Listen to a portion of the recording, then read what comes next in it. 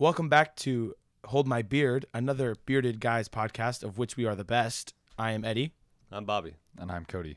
And today we're going to be talking about how to discern God's voice in your daily prayer life.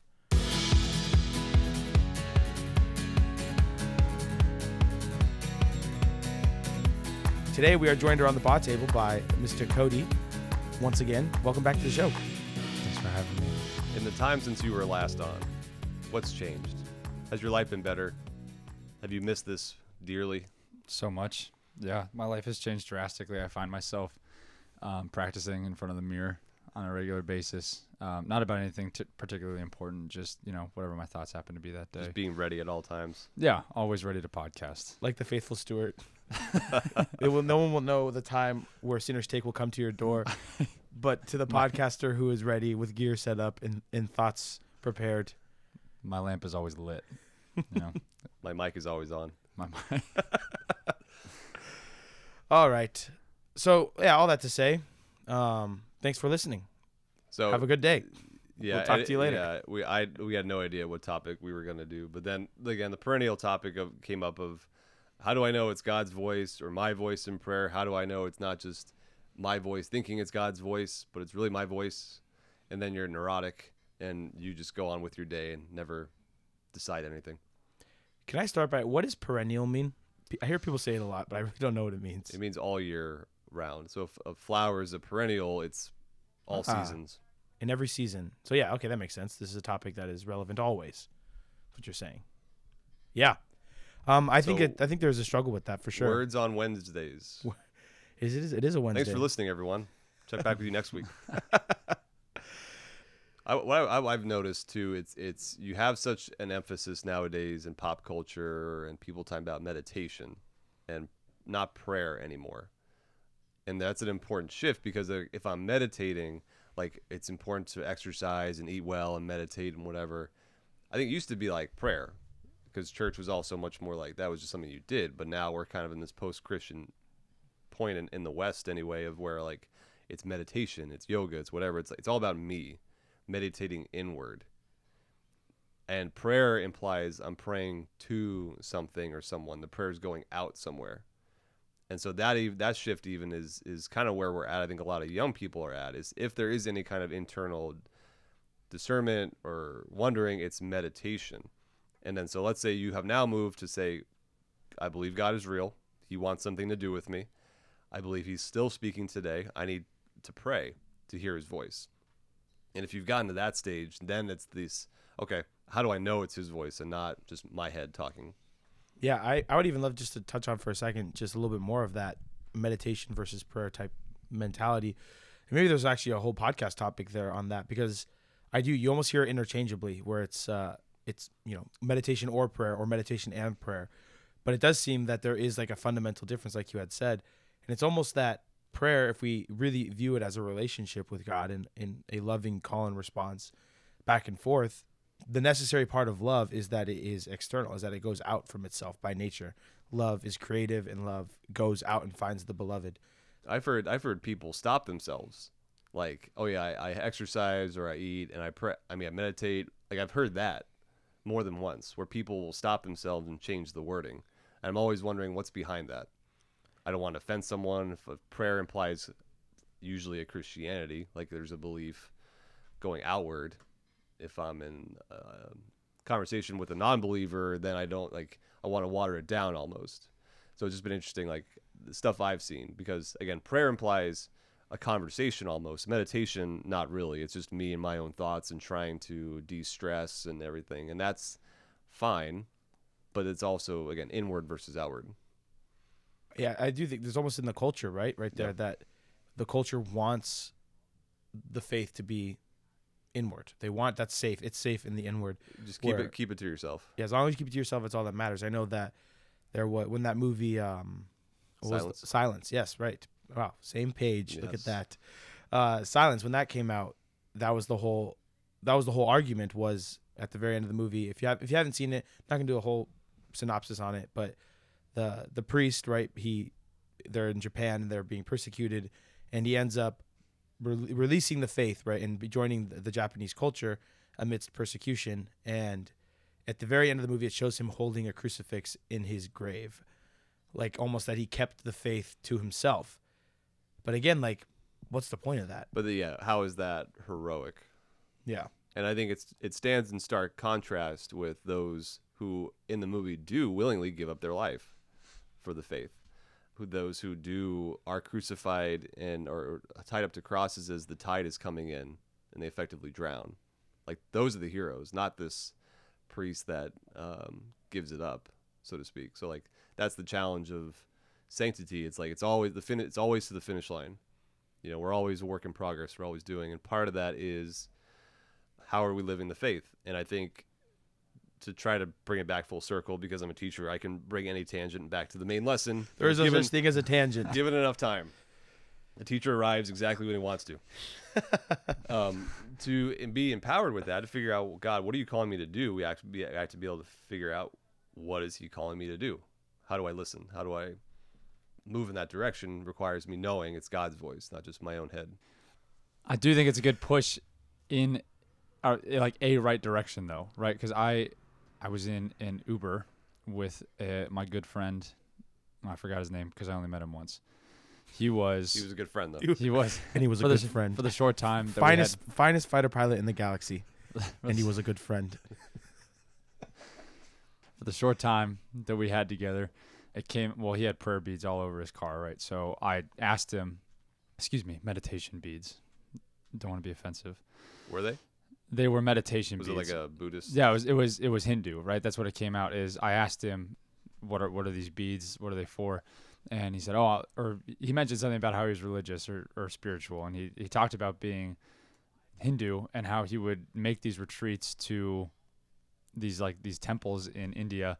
And that was his favorite place to go, was to go on these like spiritual retreats.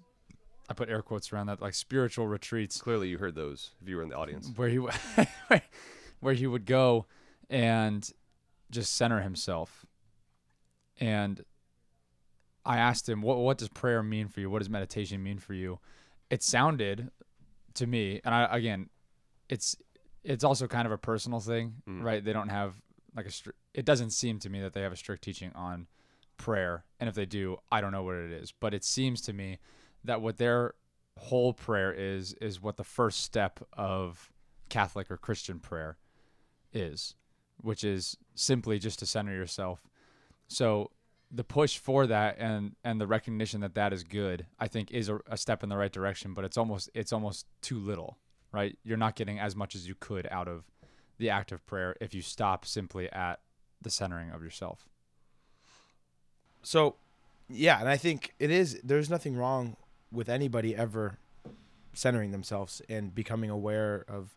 I mean, we even use the language of meditating on the scriptures or meditating on God's love and bringing that to contemplation. I think, but just what most people mean today is just, it goes back to me.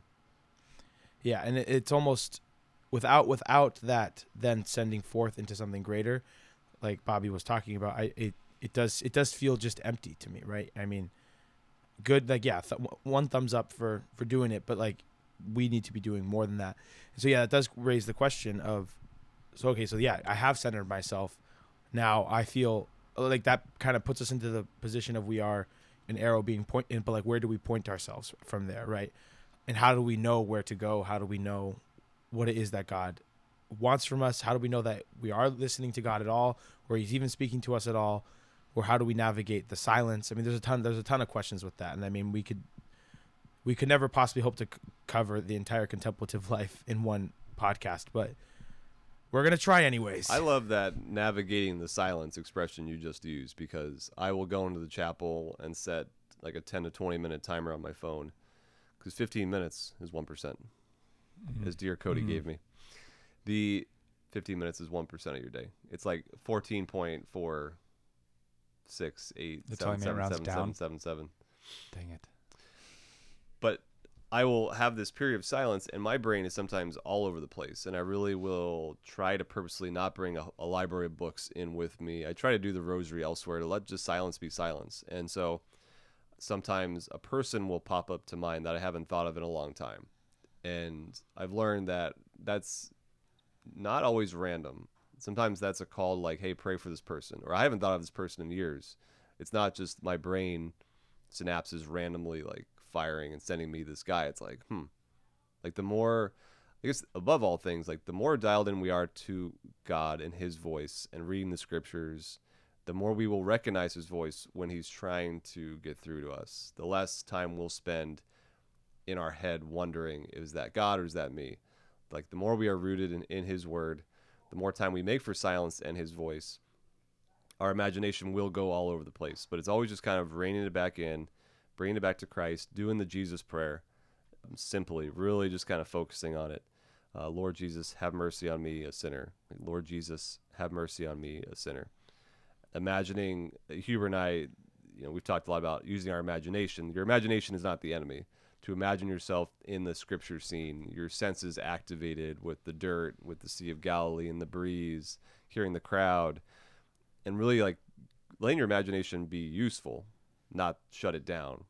And imagine Jesus in front of you. What is he saying? And don't try to put words in his mouth and hear what I want to hear. Look at him as if it were a movie scene and just wait.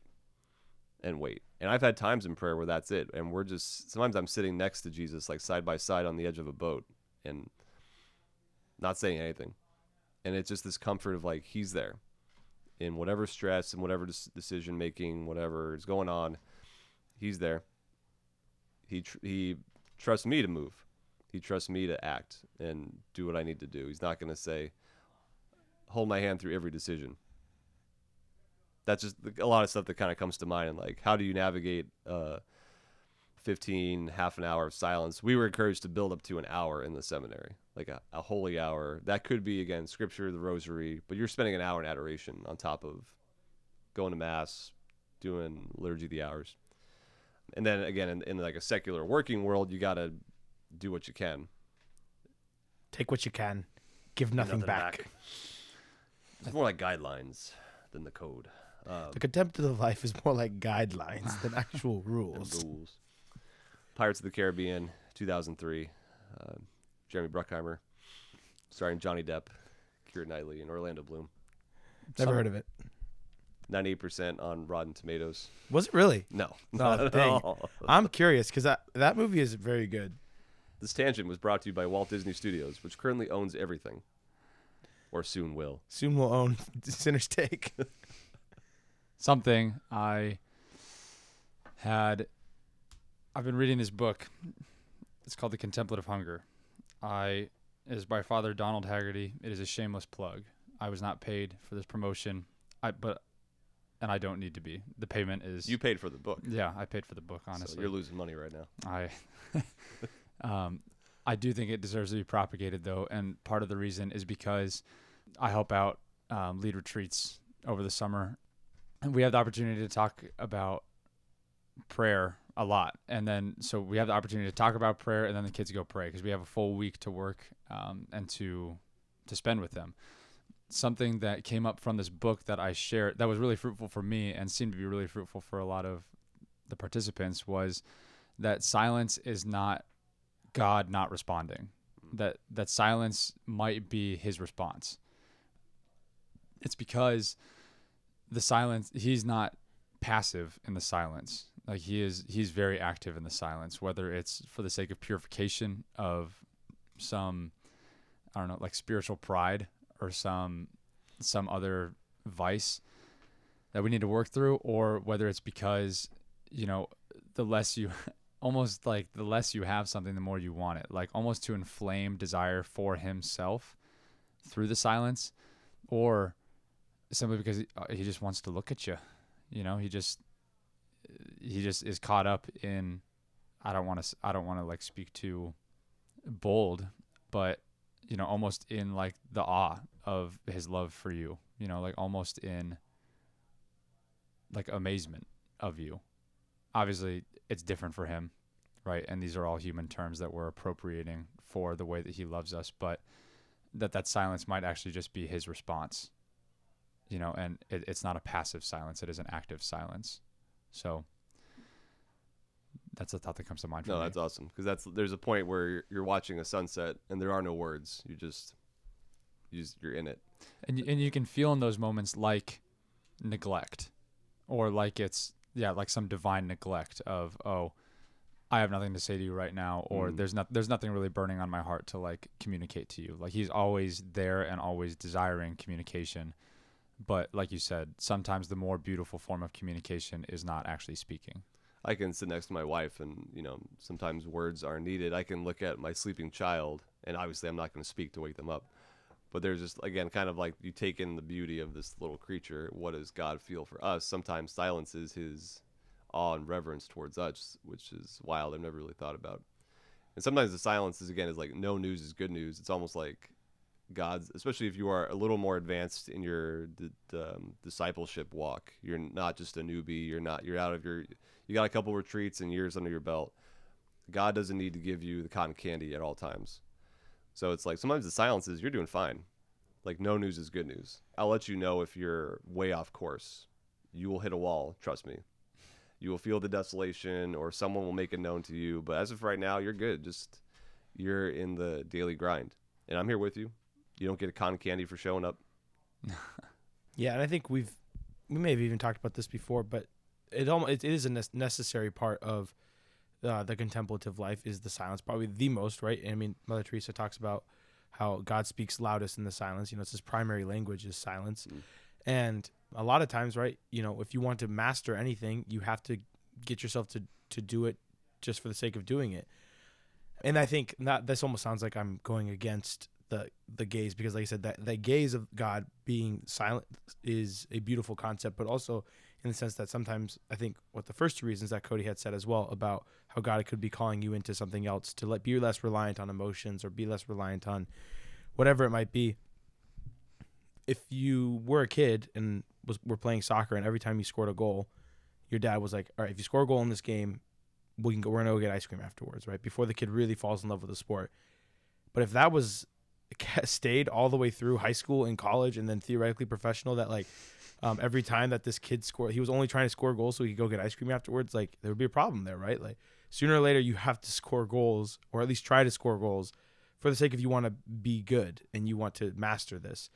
It would be disordered to say that if the kid stayed reliant on that, and that would be the same way with the relationship with God. So that's... I would like to see a professional soccer player, though, being like, I'm going to get ice cream with my dad after this. Yeah. That's why I'm here. Little side story about Lionel Messi. He's the greatest soccer player of all time. And if it's just a fact. But when he was a kid, his coach said that he would give him a cookie every single time that he scored a goal. And this kid would score like 6-7 goals a game, right? When he was a kid. And he would never score. He would just dribble through everybody and then basically walk the goal and ball into the goal. And the coach said, like, hey, I want you to try and use your head. So he's like, if you score a goal with your head, it'll count as 2 cookies. So Messi dribbles through everybody, dribbles around the goalie, walks the ball up to the goal line, stops it, flicks it up with his foot, and then headers it into the goal. And then he turns to his coach and points, gives him like goes 2 and points, gives like two fingers to his coach, not middle fingers, but like just got like a peace sign to his coach and just goes 2. I don't know why I said that. Alex probably going to cut it out. But anyway. No, that's important. Yeah. So that's Alex, that's important. So that's silence, right? But I think a lot of people would struggle and they say like, okay, but how do you know when you are hearing the voice of God, right? I think Bobby, I kind of touched on it a little bit about it's very important to be immersing yourself in who God is. And he most primarily reveals himself to us in Scripture, in the sacraments, and even in the lives of the saints, right? By learning about how he has revealed himself through other people, through whatever it might be. Some people respond very well to nature, and God reveals himself to there or in other people, whatever it might be. But you need to be immersing yourself in God's personality, essentially, in how he has chosen to reveal himself to his people. And the more that you do that, the more you will be aware of when it happens to you in whatever way that takes form. I've had moments in prayer where I have heard God speak. Like there will be a sentence that comes out of nowhere that I know I didn't contrive. There was one retreat we did at a period of adoration came up, and it's 40, 50 young men just getting rocked by Jesus. And I'm in the back of the room watching, and I just heard, and for me, it was kind of a dry season of prayer. I was feeling not distant, but just it'd been a long time since I gotten any cotton candy or cookies, and all of a sudden, I just out of nowhere, there's this voice that's like, "Thank you," and I knew it was this voice of like the work you did behind the scenes to get this retreat ready to help with these boys. They are now sitting in front of me, so now I can do my thing, and it was just this like booming like thank you in my head and my heart, and I just started like crying. Baby. I know. So there are moments where it's a tangible like that was not me. God spoke there. There's times where my imagination waters, as I said earlier. I'll think of friends. I'm like, where did that person come from? Or I wonder what they're doing. And I take that now as that's not just random brain synapses. That's Holy Spirit trying to like, hey, I need to pray for this guy, or maybe reconnect with him. I'll text him or call him even like, hey, how you doing? It's been a while. And sometimes, yeah, they're going through something big. And that's where, again, the more we are in tune with God, the more we are in tune with where he is and where he's moving and where he wants us to go. So I believe he uses our brains. He's able to we put on the mind of Christ. And so literally we're able to really understand, kind of like Professor X Cerebro, like we're able to better connect to, that's my Marvel reference for the podcast. There's at least one every time. Better put them on the mind of Christ and know like who's suffering, who needs our prayers, who needs our intercession. And just when you said that you heard the voice of God, you don't mean like you heard a audible in your ears like voice. You mean it, or do you mean that, or did you mean like you heard it but in your heart and in your head? Yeah, it wasn't like an out loud in the room and I'm looking around wondering did anyone else hear that? It was like a booming in my heart and my head that like that wasn't me. Like I knew that for a fact. I need saints, there are stories of saints though that there's something audible in the room, or they are that in tune with the mind of God and the Holy Spirit that they're affecting physical change. They're able to call out different spirits. They're able to read our spirits and know our confession before we even get into the room. The holier you are, again, it's not hard. It's just putting in the time with the Lord and living it. We have a million excuses, but it's pretty simple. And to watch these saints do their thing, it's like, wow, what does God want to do with me if I just give him the time of day? Yeah, and I struggle with when I hear the stories of the saints like that. I think I was talking to Cody about this the other day. It's almost, and because I know this is not true. I know that people always say, if God just were to come down to earth and just prove himself right now, everything would be better. And it's like, well, God tried that and it didn't work, right? And I understand there's no limit to what we will be stubborn about. But sometimes when I read the lives of the saints, I'm just like, that's just unfair. Like how come, like who was it? It's St. Margaret Mary who's just walking down the street and like could just see Jesus in the sky or in the crowd. And like he's physically there and talking to her. And I'm like, come on. Like, are you kidding me? Of course she can believe in Jesus. And like I said, I know in my heart of hearts that that's not true, but like, it is still frustrating to hear, to deal with that, right? Where that is been the case for some people. And like I said, for all I know, in my own pride, right, that might destroy my faith life. I might take that completely the wrong way. I might run with it. I may get a super inflated ego, and who knows what kind of damage that is. I mean, God knows, right? So, but because it's even like like young kids, right? Jesus would just appear. St. Catherine of Siena was 6 the first time she had an apparition of Jesus. Like, come on, what up with that? That's not fair. It is blatant favoritism is what it is. You got St. Faustina's whole journal of paragraphs and sentences Jesus has spoken to her that she writes down for the good of the entire church, not just for her for her to be a rock star. And the thing is that came with we want the good of that. We want I want Jesus to appear to me. But then we're like, we look at the rest of St. Faustina's life and we're like, I don't want the rest of that though. Can I take the apparitions hold the suffering, please? I think another important piece of this is going back to something that you had said, Bobby, is it's important to recognize that there are more voices speaking to us than we give credit to, right? And I think there are 3 main voices, like God, the enemy, and ourselves. I think that's why it's so important to learn this skill of recognizing which voice is God and which one is not him, which one is the other two, because we could get into a situation where, you start thinking, well, I am hearing the voice of God, or like interiorly I am experiencing his voice, but it's not actually something that he's saying. It's some lie that is being fed to you, and it's easy to fall into stuff like this. You have like a bad experience in prayer, or you have a bad, whatever it is, you give into some sin that you have consistently struggled with, and it's easy to feel condemnation, or it's easy to feel like this immense weight of guilt. Like, how do I even approach you at this point? But it's just not him speaking. And even the recognition of that, of this might not be God, or this might be someone who is intentionally trying to drive a wedge in between God and I think is another, again, first step down the path of recognizing which voice is his. And I think, the telltale sign is when I listen to this voice, what is the fruit of that? If I genuinely listen to this voice and give myself to it and to the thought of it, do I find that it brings peace to my heart? Do I find that it settles any worries that I have? Do I find that it is speaking from a place of love?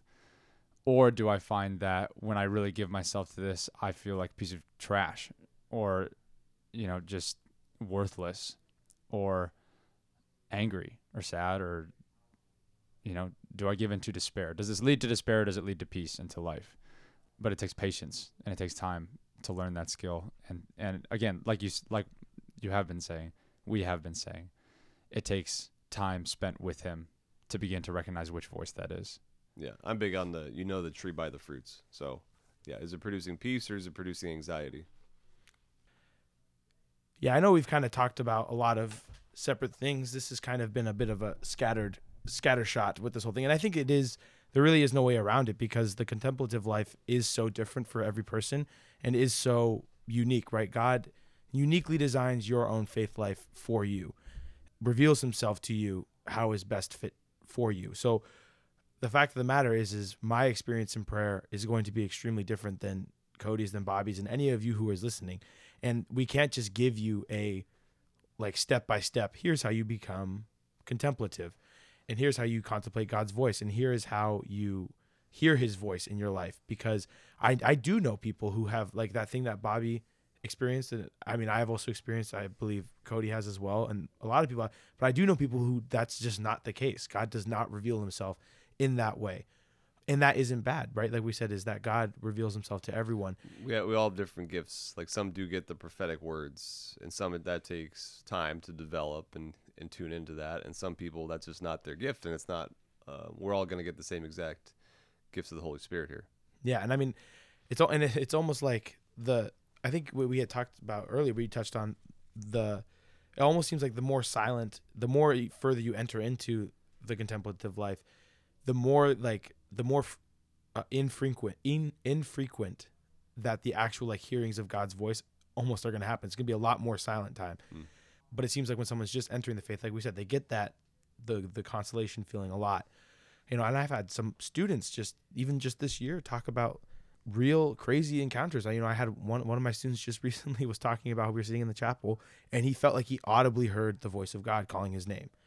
That's never happened to me, right? And this kid's 15 years old. Like, what the heck, God? But all that to say, I think that God, he knows you better than you know yourself, and he knows what's going to best fit, right, for you to know him. And I think this is from the contemplative hunger as well, what I'm about to say. I think because Cody mentioned this to me, and if you would like to explain it, go ahead. But you were talking about how in the book, everything that God does is him drawing himself into you, right? Every response that he has to you in prayer, whether it be silence or whether it be desolation or whether it be consolation, he's a chess master, right? Like he's thinking so many moves ahead of you that he is calling you into himself. And another big thing is that he is not one who likes to be predictable.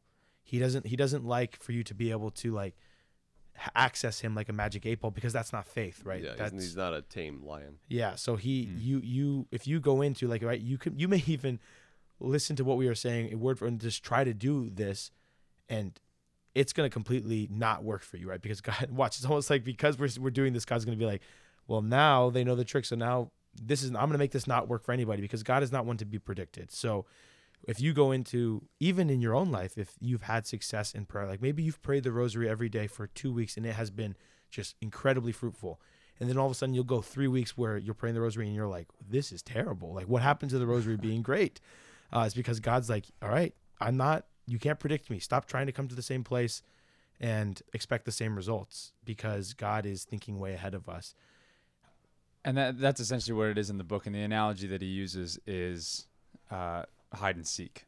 You're playing the game, and you finally feel like you found him. You go in one day, and prayer is just, you knock it out of the park, right? You're like, oh man, now I know the secret to prayer. And you go in the next day, and it's just like Eddie was saying with the rosary. You go in the very next day, you do the exact same thing you did the day before, in the exact same place, and all of a sudden God is not there, and it's or seemingly not there. I've gone to retreats, and you try to manhandle it, or you expect the same exact thing as before, and it's very different.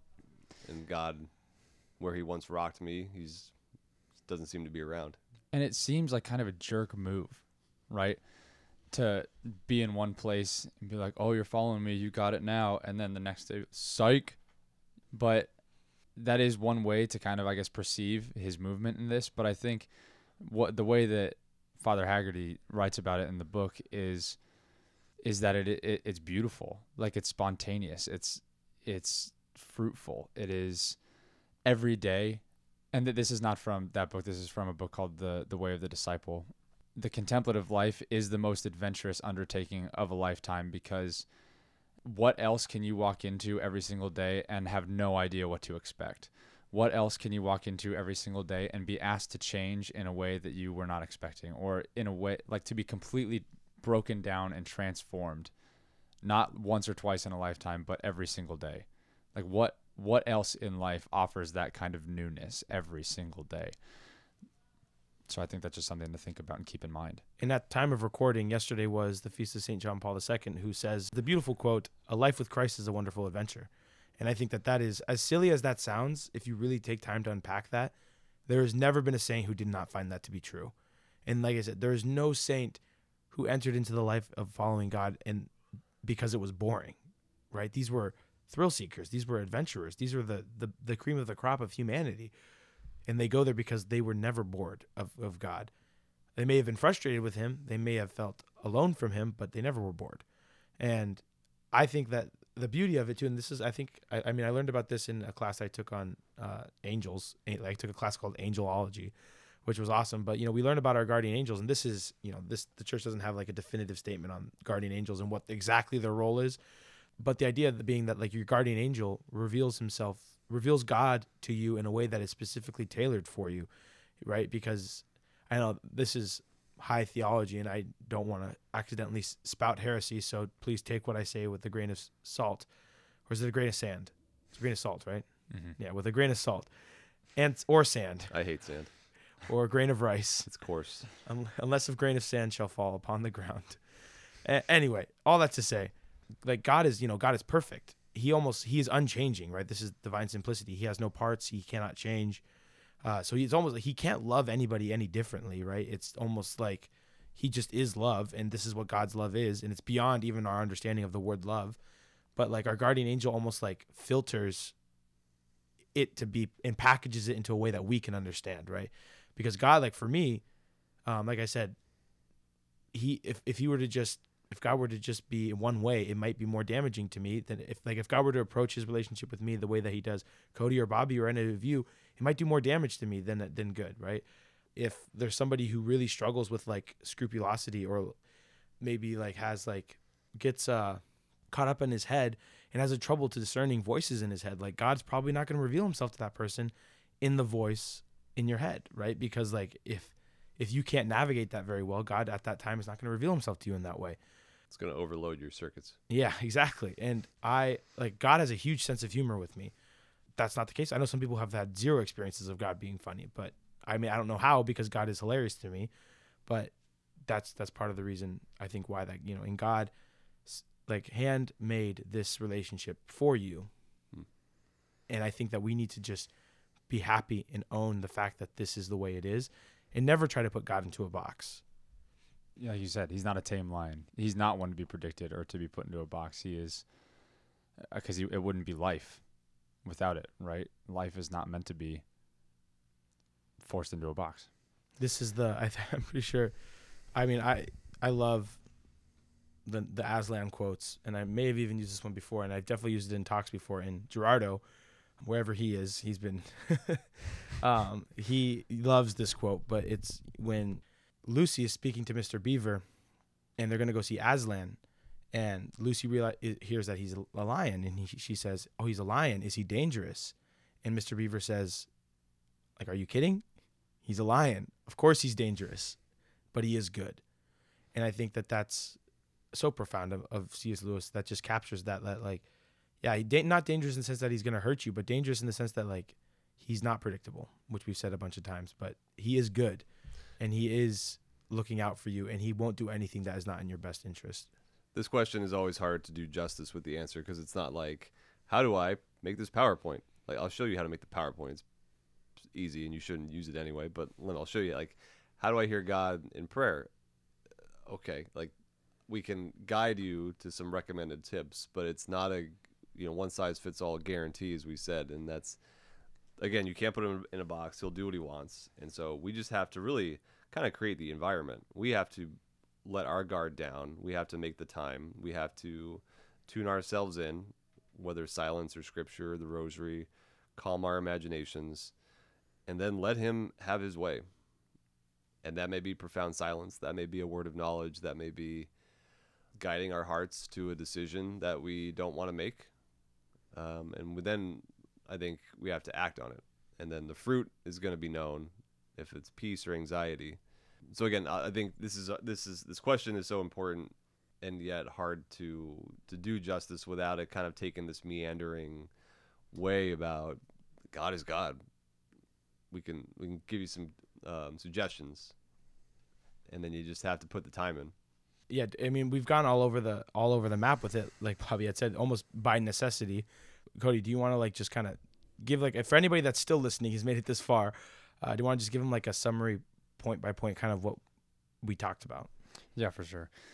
Intrinsically kind of scattered topic, but the point, I feel like what we have hit on today is that Christian prayer is different from the prayer of modern culture, I guess you could say, or even of any other religion, particularly the Eastern religions, in that it is more silence for a purpose, not silence for the sake of silence or silence for the sake of centering.